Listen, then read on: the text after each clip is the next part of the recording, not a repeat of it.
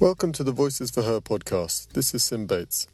This month we are featuring special episodes to learn more about the real-life journeys that trafficking survivors face in the process for rescue, restoration and justice.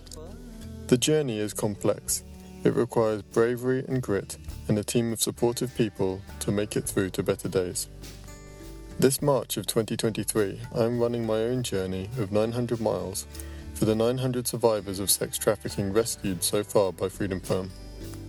It will be a challenging run of 30 miles a day for 30 days, and in this way I hope to raise awareness and money for this cause.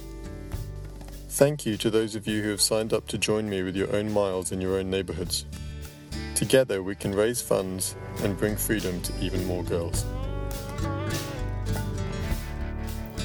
Hello, I'm Leah Hank, and I serve as president for Freedom Firm USA. It's my privilege to be your host today. As you probably know well by now, Freedom Firm exists to fight sex trafficking of minor girls in India. We do this through the combined approach of rescue, restoration, and justice. Today, we're going to take time to expand on rescue, the process, the struggles, and the triumphs that go into locating and freeing underage girls who are being sold for sex. In the fight against trafficking, rescue is the step that stops current abuse and exploitation that is already happening. We'll open today with a successful rescue story of Anju, rescued by Freedom Firm nearly 2 years ago on March 25th, 2021. Throughout this podcast series, we will follow Anju's journey of rescue, restoration, and justice. Here is the first chapter, her rescue. Anju was kidnapped from her home in Madhya Pradesh when she was just 8 years old.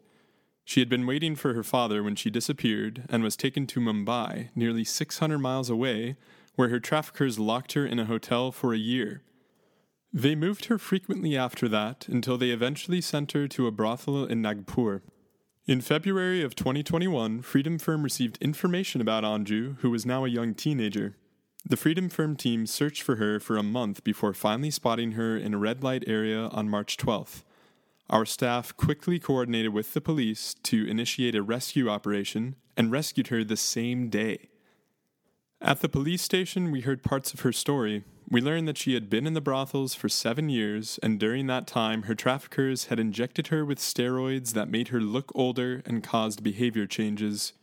After Anju's rescue, the police alerted authorities in the village where she grew up and discovered that her family was looking for her.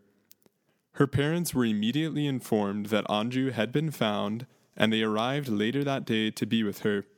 Her mother, aunt, and younger sister were overcome with emotion when they recognized Anju in the police station. Together, they wept, rejoiced, and shared sorrowful stories of the past few years. We learned that 8 years ago, the same day Anju was kidnapped, her little sister was also kidnapped and trafficked to Rajasthan. She too had been rescued recently and returned home.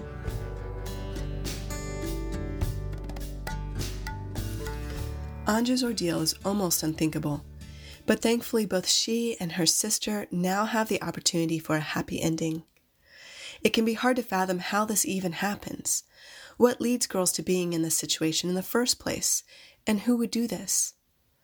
Girls become trafficked in a variety of ways. There are trends and risk factors such as being from a low class, poverty, experiencing abuse or neglect at home, or even being born into certain tribes or religious traditions that promote prostitution. Though we can identify common patterns, each girl's story is unique. Here are several real scenarios told to us by victims that Freedom Firm has rescued. A 14-year-old girl we'd rescued came from a family in the Hindu Devadasi tradition. She was being sold to customers by her grandmother from her home village. Her grandmother was also a Devadasi and would have lived through this same exploitation in her own youth. If this girl had not been rescued, the cycle would have continued. In another case, a teenager was courted online by a man who claimed to be in love with her and wanted to marry her. He convinced her to run away with him and pretended to marry her, but he then became violent, posted compromising pictures and videos of her on her social media, and forced her through beatings and blackmail to receive customers. In some cases, a girl and her family in a poor village were tricked into thinking that someone was offering them a legitimate job in the city as a beautician or a maid or some similar position. The girl will then willingly go, only to find out when she arrives that she's been taken to a brothel, where through violence, blackmail, and shame, she will be coerced into seeing customers. Due to the hidden nature of the crime and gross underreporting, it's difficult to know the true extent of trafficking crimes in India. But even what we do know paints a grim picture. Studies and surveys sponsored by the Indian Department of Women and Child Development estimated that there are about 3 million prostitutes in the country, of which they estimated 40% to be children. That's at least 1,200,000 children in prostitution in the country. And it's safe to assume that many of these who are adults in prostitution started as children. Knowing that this is happening to young girls even now stirs us to action. What can be done to stop the cycles of trafficking and rescue those who are already caught in it? Freedom Firm's course of action addresses both of those needs. We look for girls who are being exploited to remove them from the control of traffickers, and we also work with local law enforcement and protection agencies to battle apathy and to help strengthen the local response. We spoke with Freedom Firm's National Director, Catherine Raja, to gain her insight. We asked her to give us a basic overview of how Freedom Firm goes about finding and rescuing girls, and this is what she shared with us. We have a small group of committed men who feel very strongly about this issue and about rescuing and giving these girls a taste of freedom. So they go undercover. They make friends with people in the red light areas, traffickers, pimps, customers, brothel keepers, sometimes other women in prostitutions. They befriend them and get intelligence, get information from them, and then go out, verify the information. Sometimes they just know that there could be a brothel over here, and if they do not have any contact, they go personally and verify it.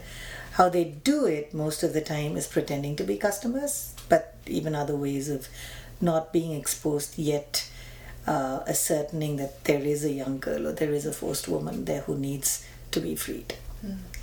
We are so thankful for the dedication of these men who take the risk of going into these dark and dangerous places to find girls in need. Let's take a second to put the effort of investigations into context. In 2022, the teams in India logged 452 investigations.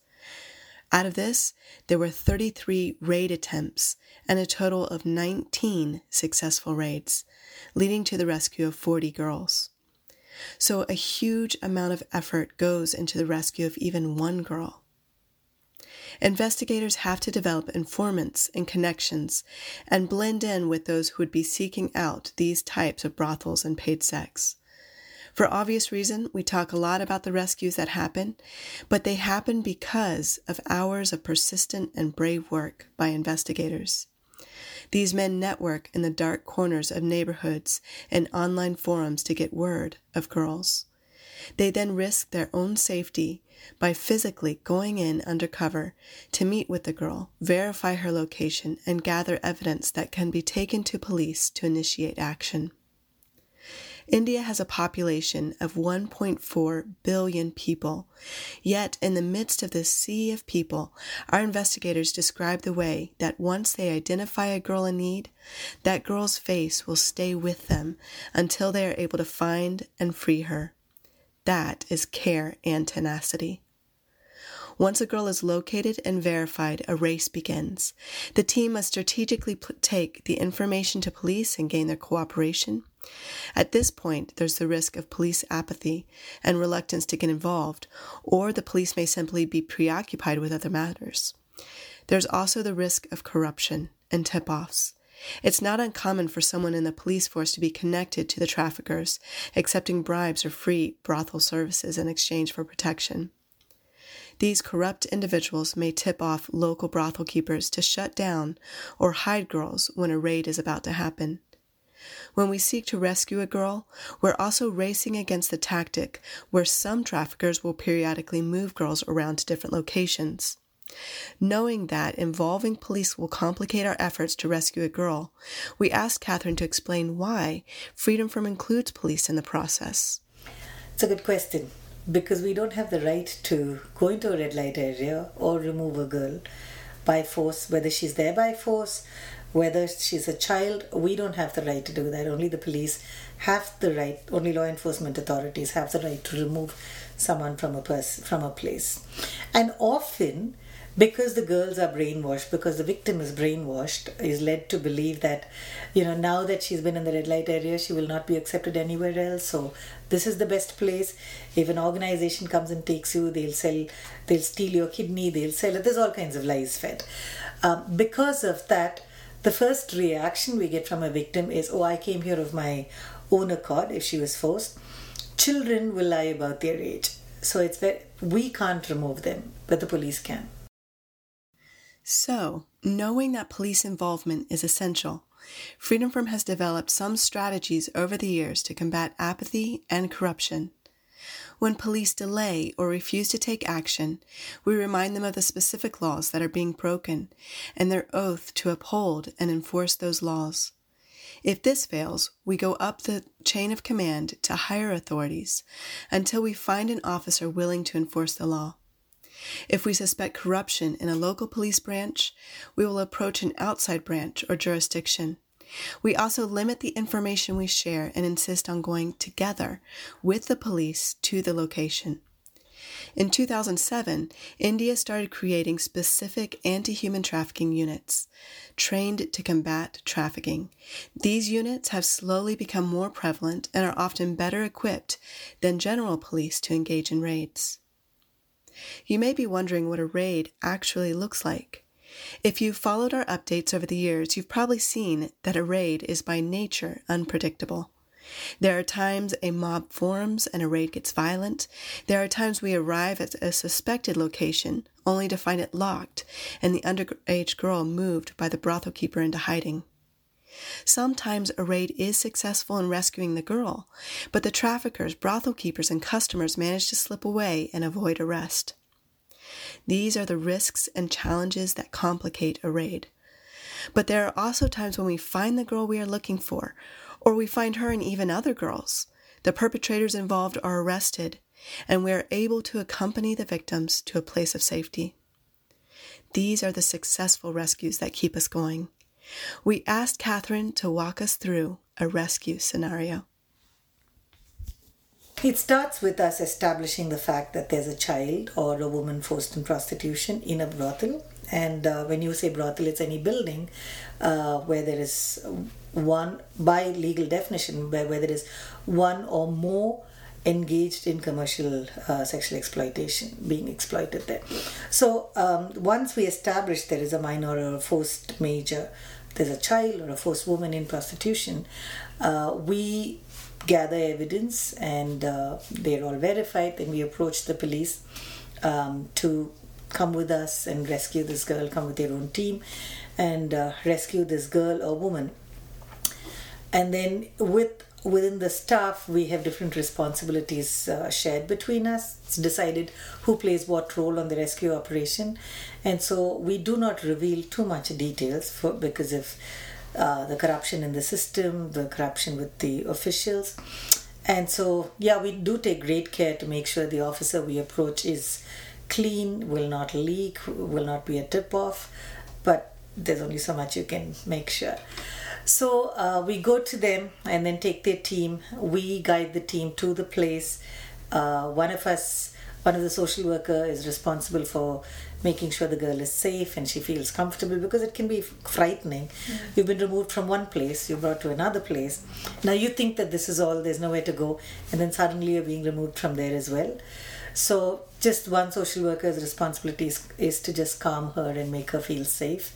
Another social worker's responsibility is to make sure the brothel keepers, she doesn't run away, so that there is a first perpetrator that we can bring on record.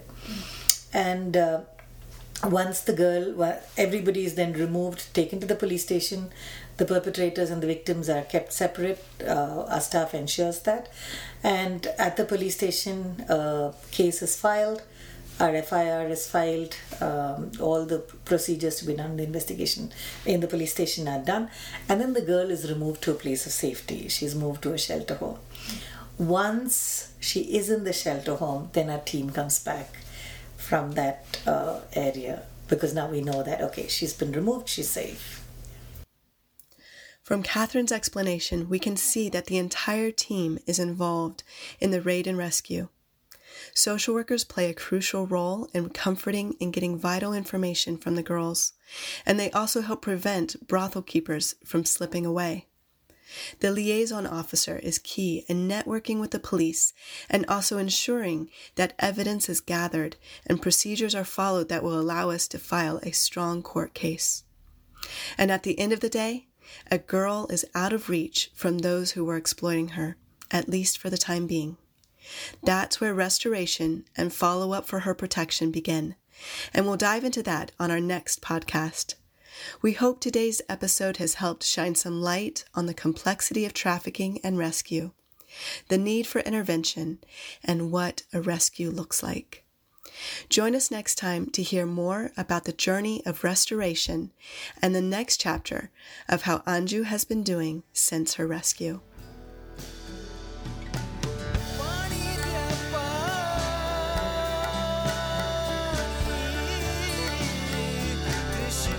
Voices for Her is brought to you by Freedom Firm USA, with music by Aradhna.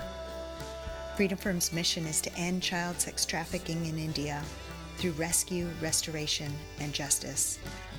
To learn more, visit freedomfirm.org.